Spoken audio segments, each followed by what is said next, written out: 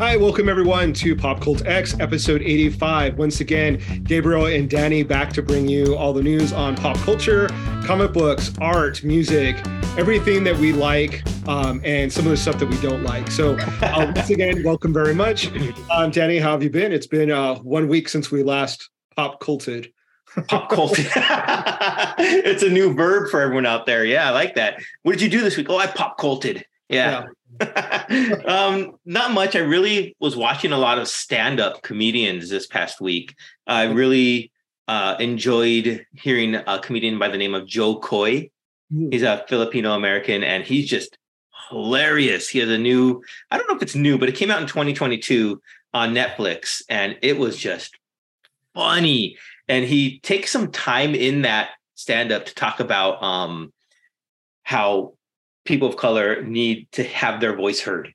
And he spends a good 5 to 10 minutes on that topic. And I thought that was really interesting in his special, that he's using that platform to kind of give a voice and amplify that. So I thought that was really cool. He's just hilarious. Some of his older specials are also on Netflix, and it's just funny. It's been a joy to watch Joe Coy perform. Yeah. One of my friends, Melanie, is actually a really big fan of his, and I think has actually become friends with him in a sense. Oh, nice. She's seen so many shows and meets him at every event that she is able to go to his or he's performing. So I sort of know him, through her. Get him on the show then. Come on. Yeah, I don't know if he's that close of a friend to her or not, but yeah, I definitely will try. Speaking of comedians, and my name twin, Gabriel Iglesias, was in the news recently because he spent, I believe, 6 figures on a quinceañera, or sweet 15, 16 birthday party for his Chihuahua. And there were people that are in two different camps. There were some people that were like, yeah, I love my dog. If I had that much money, I would throw them a party. And then there were people that were like, oh, that's disgusting. There's so many homeless people and people that are starving that you could be feeding them. I was in the camp of, I would do that for my dogs if I could afford it. I pretty much, we do spend a lot of money on our dogs. Yeah, we do. We are very spoiled. It's his money. It's exactly. That's what I was thinking. It was a party, and I'm sure that it was, the people were enjoying the party. So it's not like it was necessarily specifically for the dog. A lot of people had some enjoyment, and he was entertaining. So why the hell not? He earned the money. Yeah. So I think that was kind of cool. He went and spent $44 billion on a social media platform, right? So. Zing. Dude, he got you, Musk. Who then, also speaking of comedians, I just saw, I guess today or yesterday, it was released that he went on stage with Dave Chappelle, I guess at some show in San Francisco, and was booed off the stage.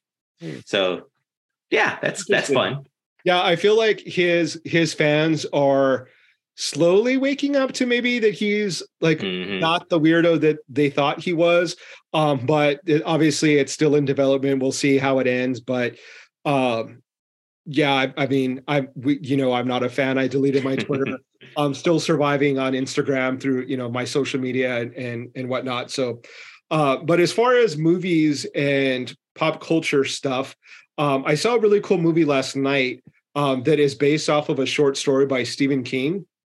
Of course, because I'm old, I'm not going to remember the name of it, but it's on Netflix, and I think it's like Mr. So-and-so and Mr. Harrigan's Phone.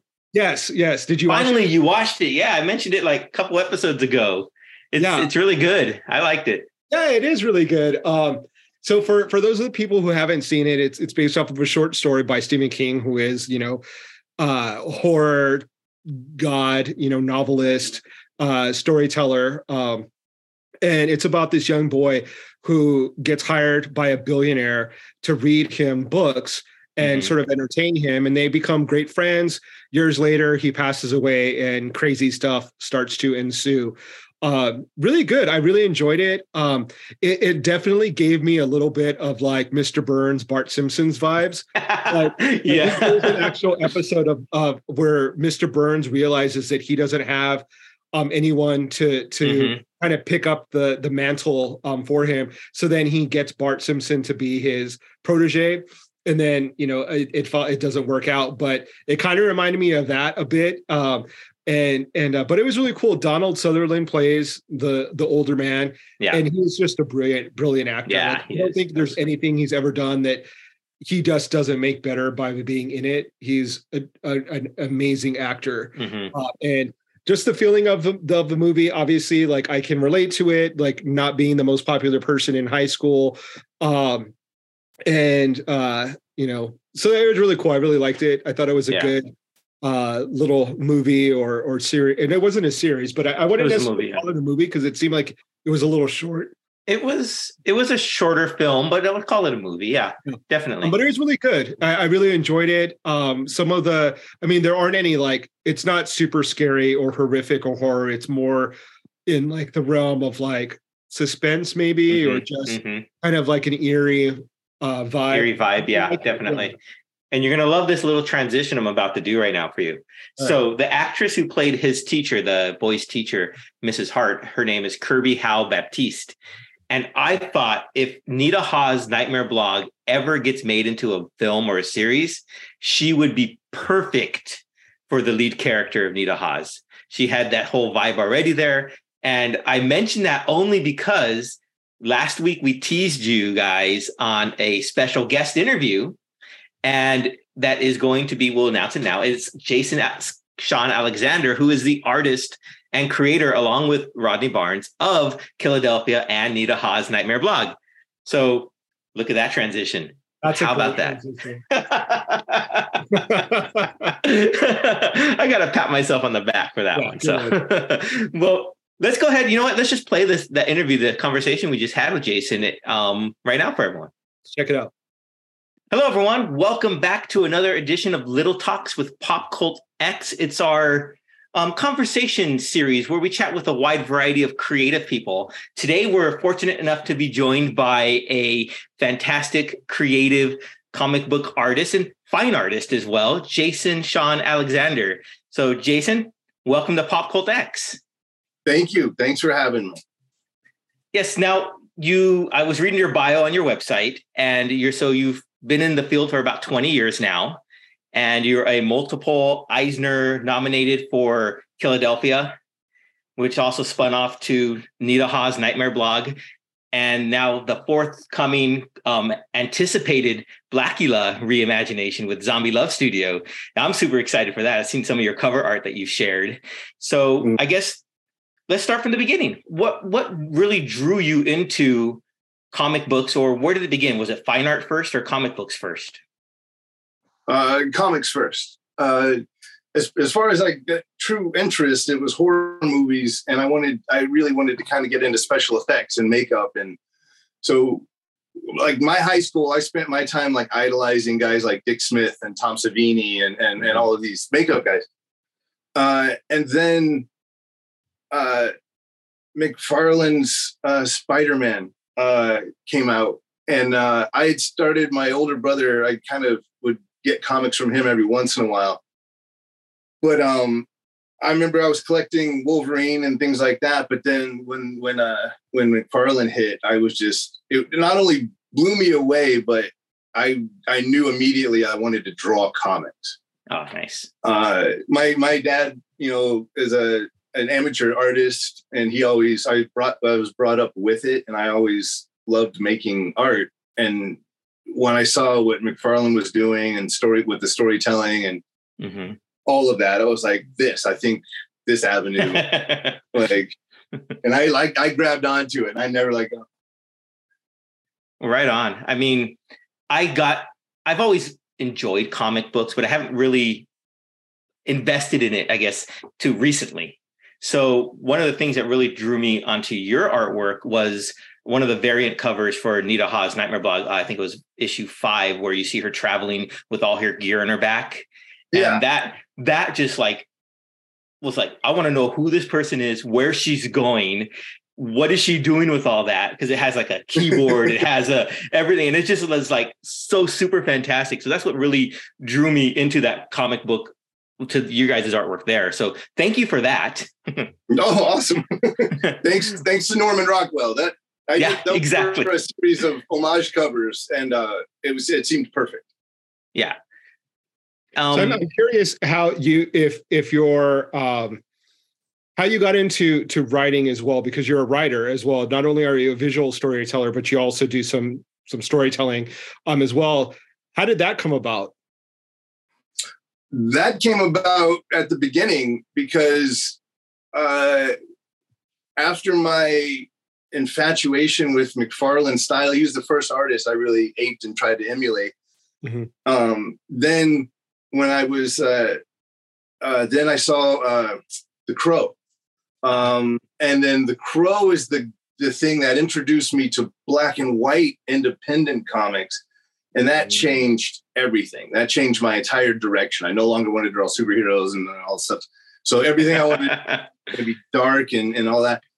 And so, you know, I was so in doing that, I was getting nowhere. And along with my friends, who had like an early manga style in I would say around 93. And so we were just getting nowhere submitting our work. And so we're like, well, we got to just do our own. So we started self-publishing. We got a few friends together, started self-publishing an anthology. Oh, cool. And I was just so obsessed with this kind of Gothic-ness of The Crow and all that. Like I just started writing little short stories, and it kind of took off from there. And inevitably Empty Zone, which is my creator-owned book that I do for Image as well, was one of those short stories. Oh, nice. And it just wound up being, at that time, it was so amazing. Like I was discovering art writers like William Gibson and then also things like Sin City had just started coming out. And I was seeing this noir narration done so beautifully. Mm-hmm. And I was like, I just want to make comics. And I was just like, I can do this myself. So it's just been my bullheadedness and wanting to tell. I've really only written Empty Zone. And so I've done several iterations through different companies, but it's been the story that I've been trying to tell for like 20 years now. Nice. I'm curious, when it comes to your inspiration, does it come in the shape of the visuals first or the story, and then you create the visuals? What's your process like? Visuals for me, you know, pictures worth 1,000 words. Like those are the things that drive me to want, like,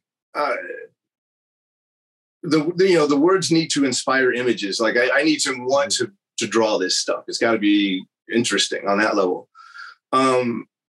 But even though, like, you know, images are the first thing that kind of strike me, I find that like when I go running and all that other stuff in the morning, I'm flooded by story ideas. And it's just, I don't know where they come from. I get very excited when they come in. There's a lot of them that fall to the wayside, but like, but when I see these story ideas, I never like want to go off and write a novel. Like I see them automatically in panel form and graphic novels and all of that. And, like, even though I do fine art and I've exhibited all over and all of that, there's something that grabbed me with those books like The Crow and things like that just made me fall in love with sequential storytelling. Like, I just don't think there's anything better. So, I get told, like, dude, you exhibit in galleries. Why the hell are you going to come back to comics? These are naysayers. And they just don't, there's a magic to it, man. I truly love it. I love telling, even with my paintings, they're more narrative in nature, just because I don't want to just do guys sitting on chair. Like, I want to see an emotion in his face. I want to play with lighting. I want you to wonder why he's in that chair, not just, oh, structurally it's beautiful. I don't care. I want you to feel something. Yeah. And so that just translates, or that just came from being genuinely emotionally moved. I keep referencing The Crow because that was the first time I was like affected. Like, I teared up reading a comic, and I'm like, I didn't know this was possible. I thought comics were just badass. And then I was, so that introduced me to Will Eisner's work. And then I was just floored that you could tell real human stories. And I was like, this is what I want to be a part of. That's why I love Rodney so much. Like, Philadelphia is such a human story. Yeah. And that's what I was going to get to next, was your collaboration with Rodney. We had Rodney on the show a couple months ago, I think. And it was just fascinating to hear his side from the written part of it. So I'm just imagining he sends you his script, right? Or his I guess his work up, his pages. How do you take that? What is like your process when you get his words to visualize that into what we see? We'll get on the phone and he'll tell me what he's got planned 2 arcs down the line. Okay. And then it's fantastic. And like, in that point, it's kind of fun, because then if I have ideas or suggestions, I throw them out at that stage and then see if they get ground up and then spit out through the rod. And so, but then, yeah, the scripts come, and that's what I tell people. I genuinely get to be a fan, because I love his writing so much that I have that moment where I get to just, read the script myself. Right. And it's the only time I'm ever going to get surprised by what happens. So I'm like, I make the most of it. And then I'm, blown away. I'm just, oh my God, this is going to be incredible. And then I immediately go to page 1 layouts. Because it's just fresh and I'm visualizing the whole scene. And that's one of the things I love about working with Rodney, is that I can see his words so clearly in my head. Other writers, I feel like I'm trying to maybe improve on or make more cool the images. But I find with Rodney, it's genuinely me trying to match the words. I love the specificity of his scripts, so I can make people genuinely doing facial expressions that match certain parts. Like, but they're so moody, and I really want to live up to everything that when I first read that script, I see it like a movie. And so my goal from that point is to try to help you guys see it like a movie. And luckily, like I said, his words just kind of work for me. Like his the pacing, the descriptions, I see it. And I dig working with him. I'm curious, how did you guys get to that point? How do you develop that type of relationship where there's, that synchronicity between the writer and the artist? Did you have to work at that? Did you guys like hang out and like vibe off of each other? Or is that just part of the magic that you hooked up with someone that you so easily connected with? Flip it. In that Ronnie and I we definitely work together so well, but it's that creative passion and that kind of imagery that never needed to have any level of warm up. And we needed that because we're like an old married couple. And especially at the beginning, like we would just butt heads. They would be weeks apart from talking to each other. We would just piss each other off. And it kind of was just a consistent. I'm just like, he said this to me numerous times. He's just like, every time I'm mad at you, then you turn in a page. And then I'm just like, oh, I can't be mad. It's beautiful. And I'm the same way. I'm just like, and then I get a script and I'm like, but it's brilliant. And so much the creative side, like I tend to blame it that we share the same birthday. So I'm like, we're linked in. So I think, so creatively, we're there. And thank God, because we would kill each other otherwise. I'm curious, when it comes to character design or creation, do you ever base it off of someone that you come across in life and you're like, I just really dig the way that person looks and their vibe. Like, I want to integrate them somehow, somewhere into my work. And you kind of put that in your catalog. And then when the right character comes up, you're like, yep, I know exactly who that person is.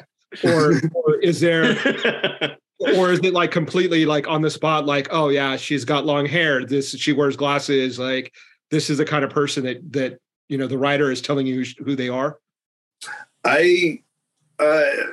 Especially when starting a new character, a new script, I absolutely go like that way. I imagine her first, I then start doing a model search, and that type of thing. Oftentimes, especially with the schedule that we've kept with Philadelphia, I prefer to shoot all the reference myself, but oftentimes I jump to I have to jump to like the stock stuff here and there. But inevitably I have a face model, for whoever I want to, that's kind of unique, but it's really, I'm trying to match whatever I read, like however I see them. And then because I shoot models for everything, I love basing the work in reality. So you kind of have that kind of believability with the crazy. And so especially with Philadelphia, I was fortunate. I live in LA. My wife's an actor. Her friends are actors, and so you could just get linked up with people. Mm-hmm. And so there's the actor Phil Morris was kind enough to pose for Sangster for the comic. And so if you guys don't know him, Google him. Phil Morris is a genius, and he's brilliant, and he just loved posing for Sangster. So it was just cool to have somebody that has his level of resume just rocking vampire stuff with me. It was neat. He's just such a huge comic book. I keep finding all of these like Hollywood comic book fans. It's wonderful. Yeah. And I would say linking the Hollywood with your artwork, the scope, it is very cinematic, your art style, especially with Philadelphia and Nita Haas. Can we expect more of the same in Blackula with that whole cinematic, a lot of dark, empty spaces? And, I guess they're creatures of the night, right? So it's to be expected. Pardon me. Blackula actually will be a different beast in that it's, even though it's digital, it's a fully painted book. It's just me on the art. And it's not I love, like, one of my favorite things is ink. I love line art. I love how dramatic you can get with it. I love the horror aspect of it. But this, we wanted something special. We wanted it way more, I consider it more cinematic. So I wanted to do it in a full painted style. So I think you're actually going to see a level up in Black. Nice. We're both like kind of patting ourselves on the shoulder. Like we're very proud of Black. I think it's very pretty. And by very pretty, I mean pretty fucking bloody. Like, so it's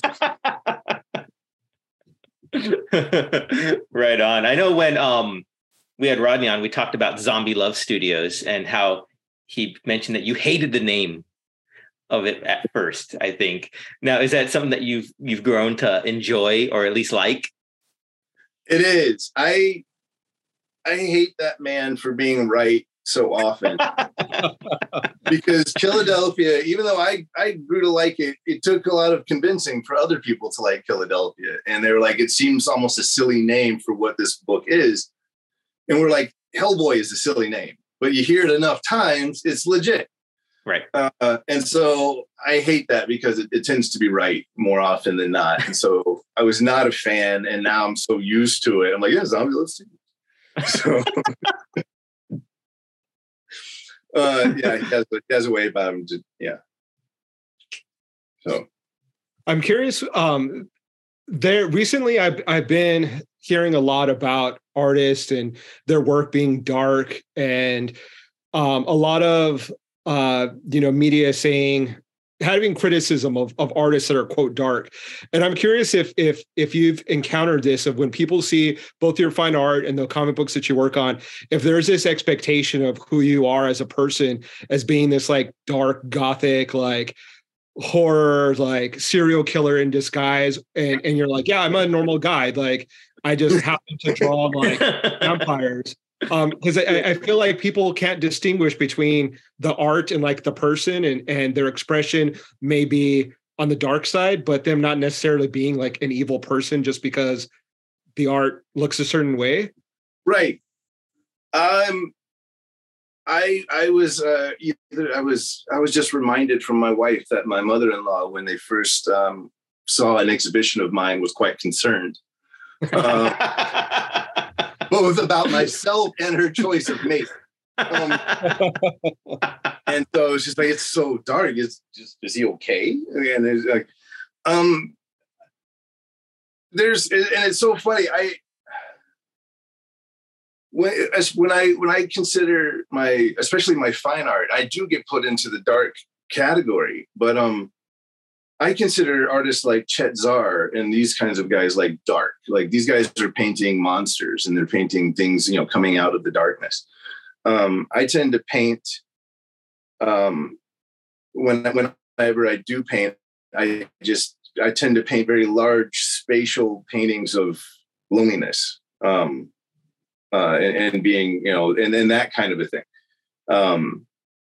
And so I'm not using dark colors. I'm not making bloody images. I actually don't do that kind of a thing with the fine art. But when it comes to subject matter, it just tends to be more introspective and deeper. And when you do something that makes people feel uncomfortable, you get called dark.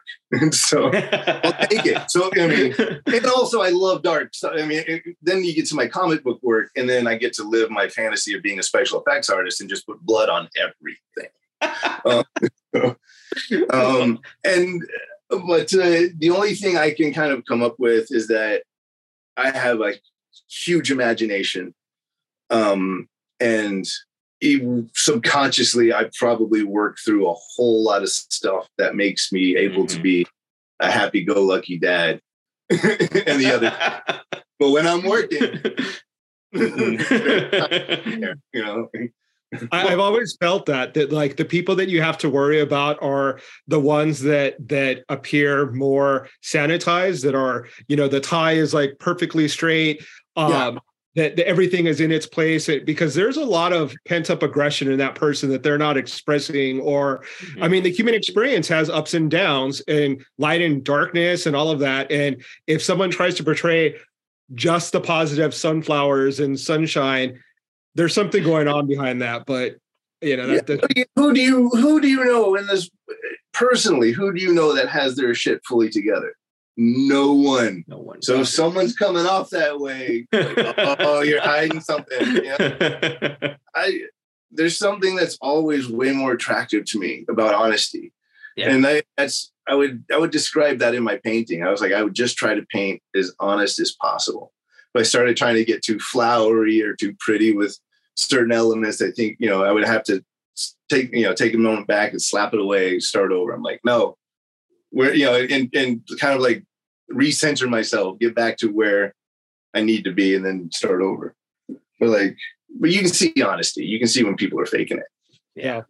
I think I'm curious if you find that that's one of the difficult things as an artist, is not so much learning the technical aspect of being an artist, but the honesty with yourself and what you want to express, and finding something that is legitimate versus just creating pretty pictures to sell for commercial value.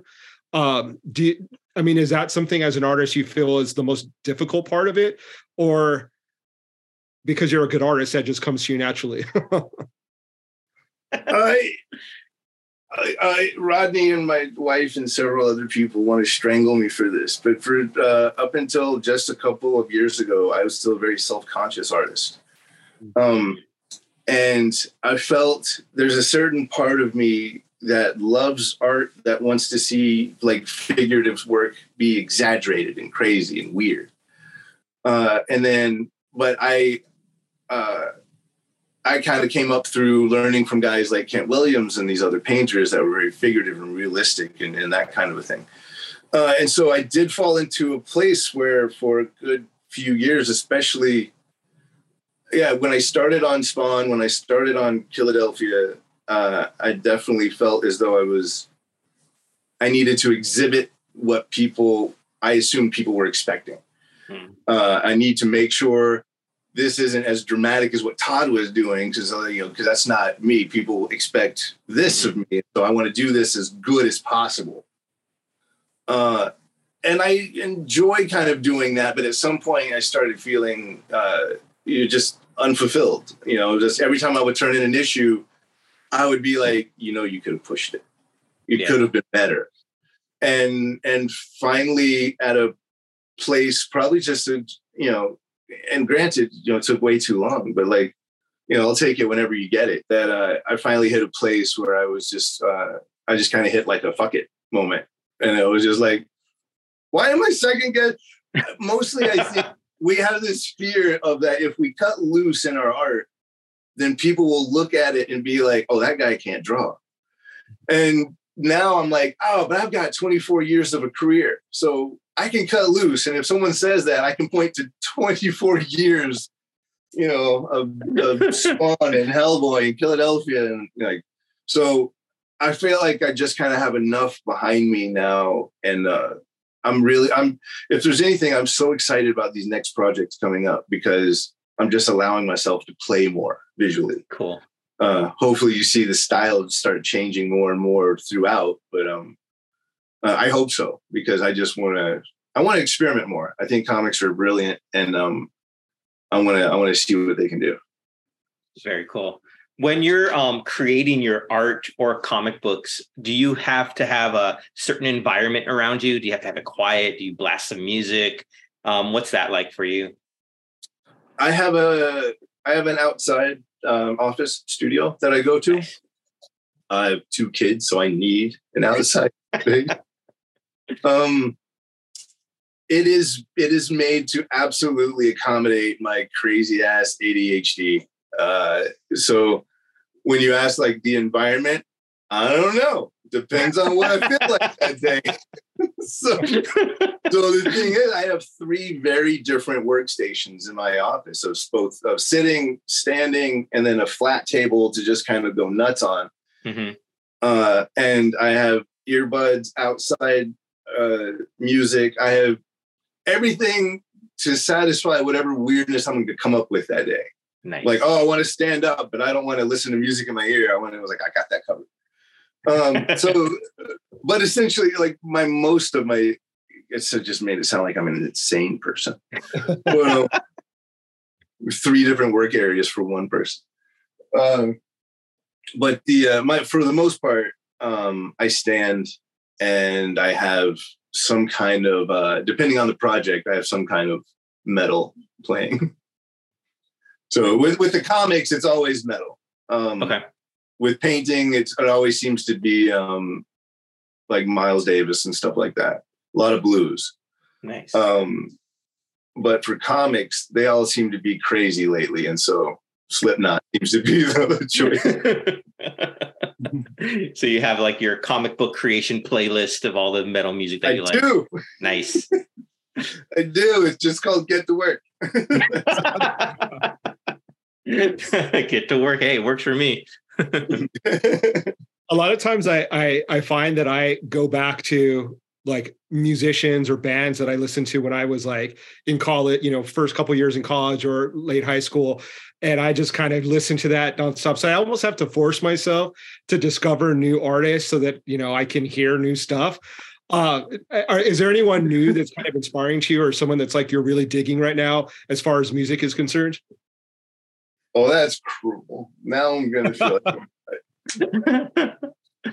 you just described me and then you're like, do you know it? No, I don't.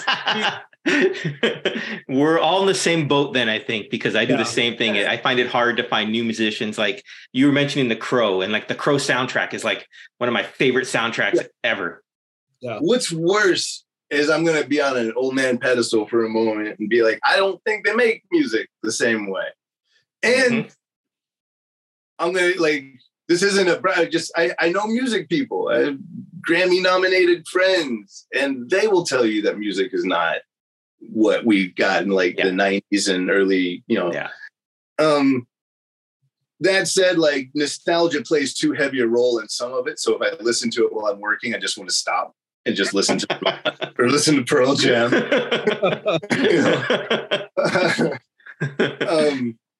If Primus comes on, I'm not going to work. I'm just going to sit there and listen to Les Claypool be insane. But so I have a very Delta Blues are great playlists for painting. I like a lot of sound, a lot of movie scores. Okay. Anything to set the mood. But as far as enjoyment in the car, yeah, it's like the Crow soundtrack. All the fun '90s. All the good stuff. Yeah, that's very true.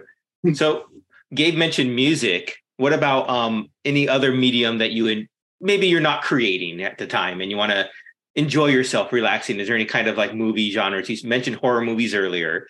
Do you find yourself gravitating still to horror movies? Or is there anything in particular you like currently out there?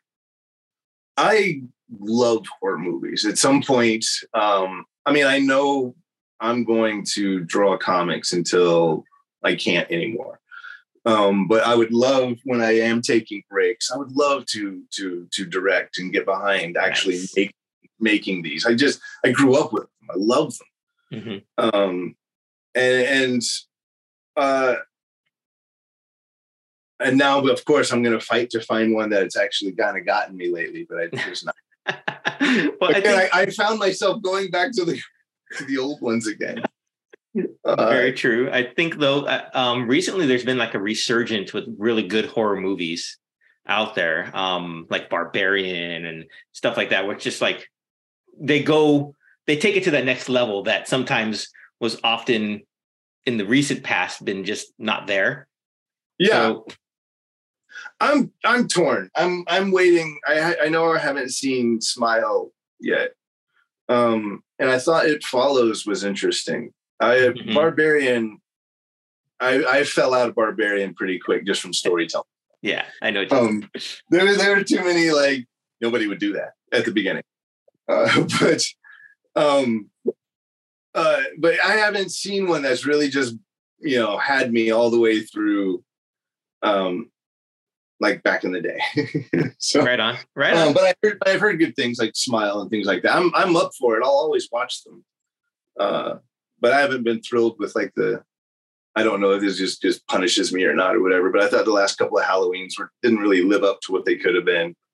I just haven't been blown away with horror. Like I tend to like my most recent things, I tend to keep going back to the 2000s of like the remake of Dawn of the Dead. I thought that was brilliant. And that was when they were doing the remake of Texas Chainsaw Massacre. And I was like, those first offs were great. Yeah. And I just haven't had anything that's really just like had me tense the whole way through it. Yeah. That's how I view horror movies. I enjoy them as movies, but I don't get scared or tensed up by them. Yeah. They gotta let me direct a couple. See if I can. There you go. I agree. Let's get you directing some horror films. I want to see those. I love it. We just recently reviewed. It's kind of an older movie. Have you heard of Neon Demon? No. No. It's not necessarily I mean, I wouldn't consider it a great horror film, but it's a very visually interesting film. And it does take place in LA. Talks kind of a metaphor for, Hollywood and the fashion industry and how people kind of get, chewed up and spit out in a way. But really, really interesting visuals. You can almost watch it on mute in a way because the visuals are very interesting. That's true. You could. Yeah. Yeah. Oh, wow. It's a really interesting movie. It's like, Danny was saying, not something that you're necessarily going to be scared of, but just a beautiful movie visually. So I don't know, maybe that's a recommendation for me. If you want to check out something relatively new, when it comes to movies, I tend to like sort of the old where it's like horror / comedy. It's kind of cheesy, kind of makes you laugh at some point. Then there's some parts of my favorite all time is Return of the Living Dead. Classic for me. Like, I mean, I'm sure they existed before that. It felt like that thing that just created a genre of comedy horror. And the thing was the comedy was really dark comedy. It wasn't really like a slapsticky. Yeah. It was just, that movie. Yeah, you're right. Like I laugh and like there are moments it scares the hell out of me, which also, by the way, first running zombies, even though 28 days later he gets all the credit for it.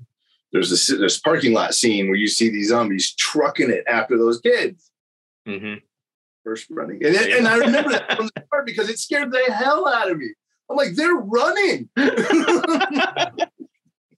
Like that was, and the shot was just this big wide parking lot thing where you just see these guys running down this thing, and then this pile of zombies trucking it. I was like, oh my God.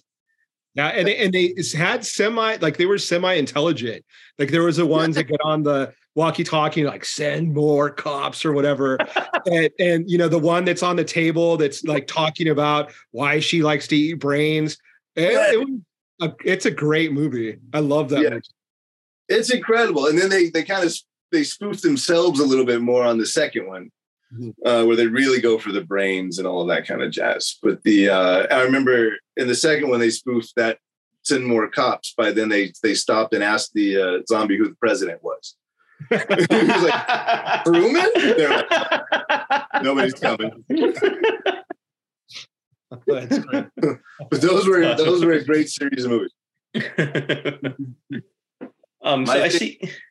Oh, go ahead. My favorite of all time is my favorite movie. Period is Jacob's Ladder, which has the emotional stuff and the horror, which is everything I want to do.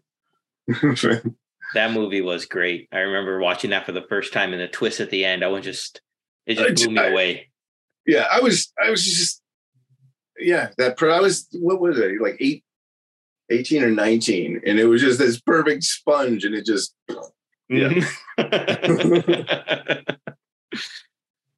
it still holds up. It's wonderful.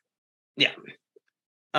So I want to just ask real quick about your the work you did for comic books that relate for films. I see you did Pan's Labyrinth, Predators, Mad Max. Now, how was that translating it from like a movie cinema to a comic book of a printed form? How was that like for you?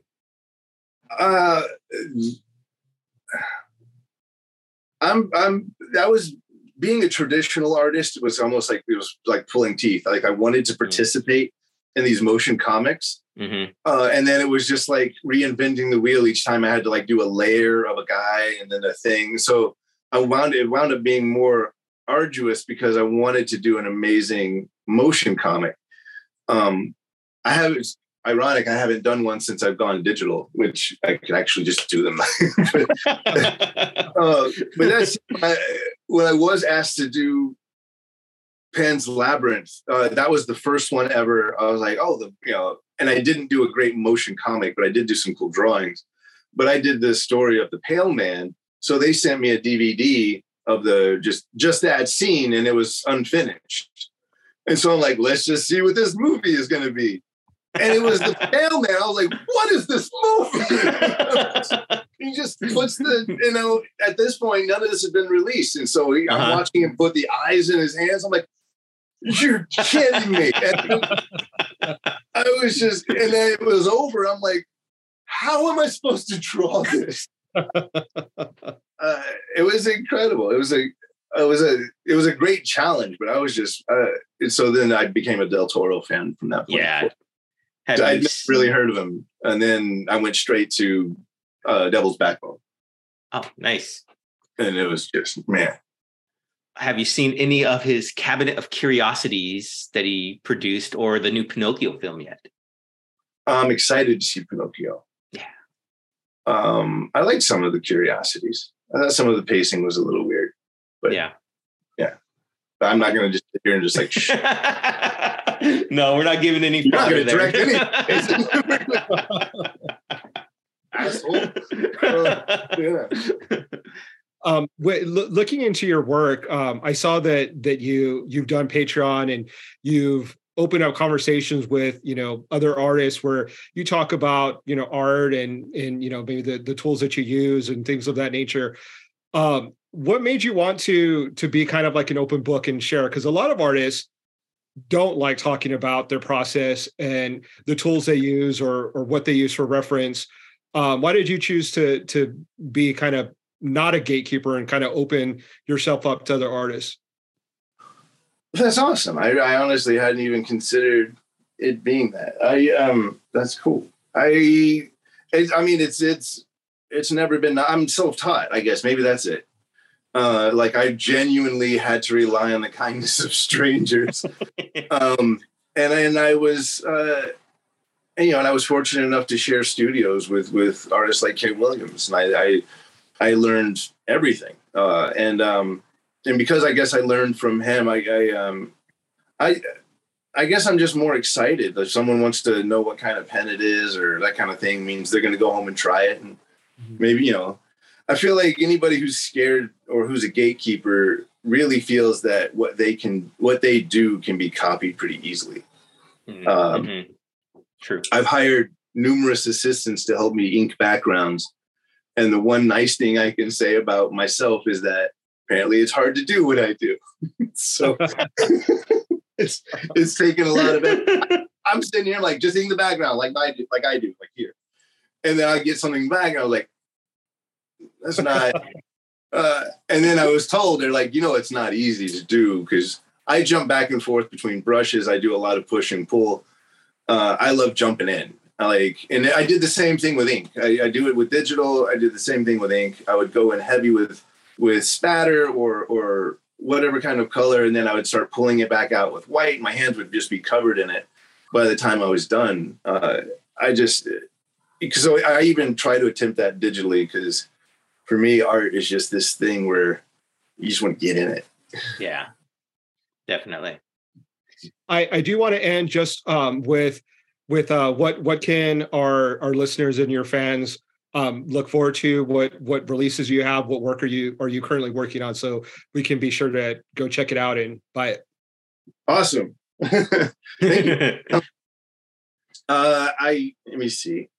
I have a Midnight Suns card set that's coming out through Upper Deck. Nice. It was fun to paint all of those guys. I've gotten to do Marvel characters on the periphery, so it's kind of, I've done, for my Marvel, I did Marvel zombies, and so I'm like, all right, I did Marvel, I'm good. Philadelphia, the new issue of the new arc comes out, I think 2 days after Christmas. The new arc is incredible. It's really incredible. Rodney is just going to blow everybody's minds. Next month is Blackula. Blackula will be on the stands everywhere. It's going to be absolutely gorgeous. I can't wait for you guys to see it. And then summer is looking like I'll be bringing back Empty Zone, potentially through Image still. Whole new story arcs that are designed for at least 3 arcs that I'm just excited as hell to do. So a whole lot of comics. I'm going to draw and write. And I'll be writing a few scripts for other artists this year. It'll be my first time. Very cool. I realize some of these ideas I have in my pocket, I'm never going to get to. And I think they're cool enough they should exist. So yeah, we're giving it a shot, just jumping in the writer's seat. Right on. Are you a convention guy? Do you do the Comic Cons and the circuit?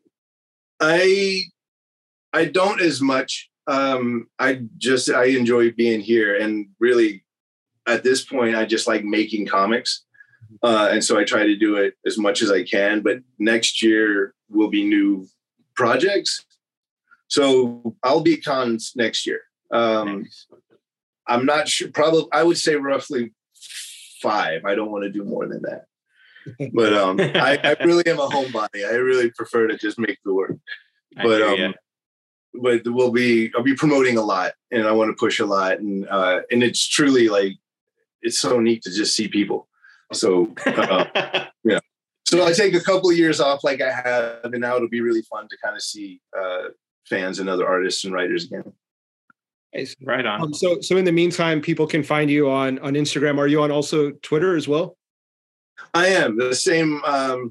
Might as well just follow me on Instagram. On Twitter, I tend to get a little mouthy with politics. But it's the same handle, Jason Shawn Alex. That's on Twitter and Instagram. And I believe I don't know if Hive died, but I have an account on there as well if you wanted to see some art.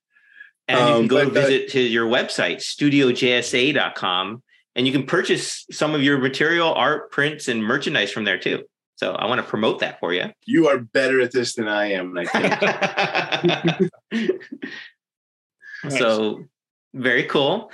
Well, Jason, thank you again for taking some time to talk to us today about your art and your processes and your music that you enjoy, like us, the old stuff. Nice.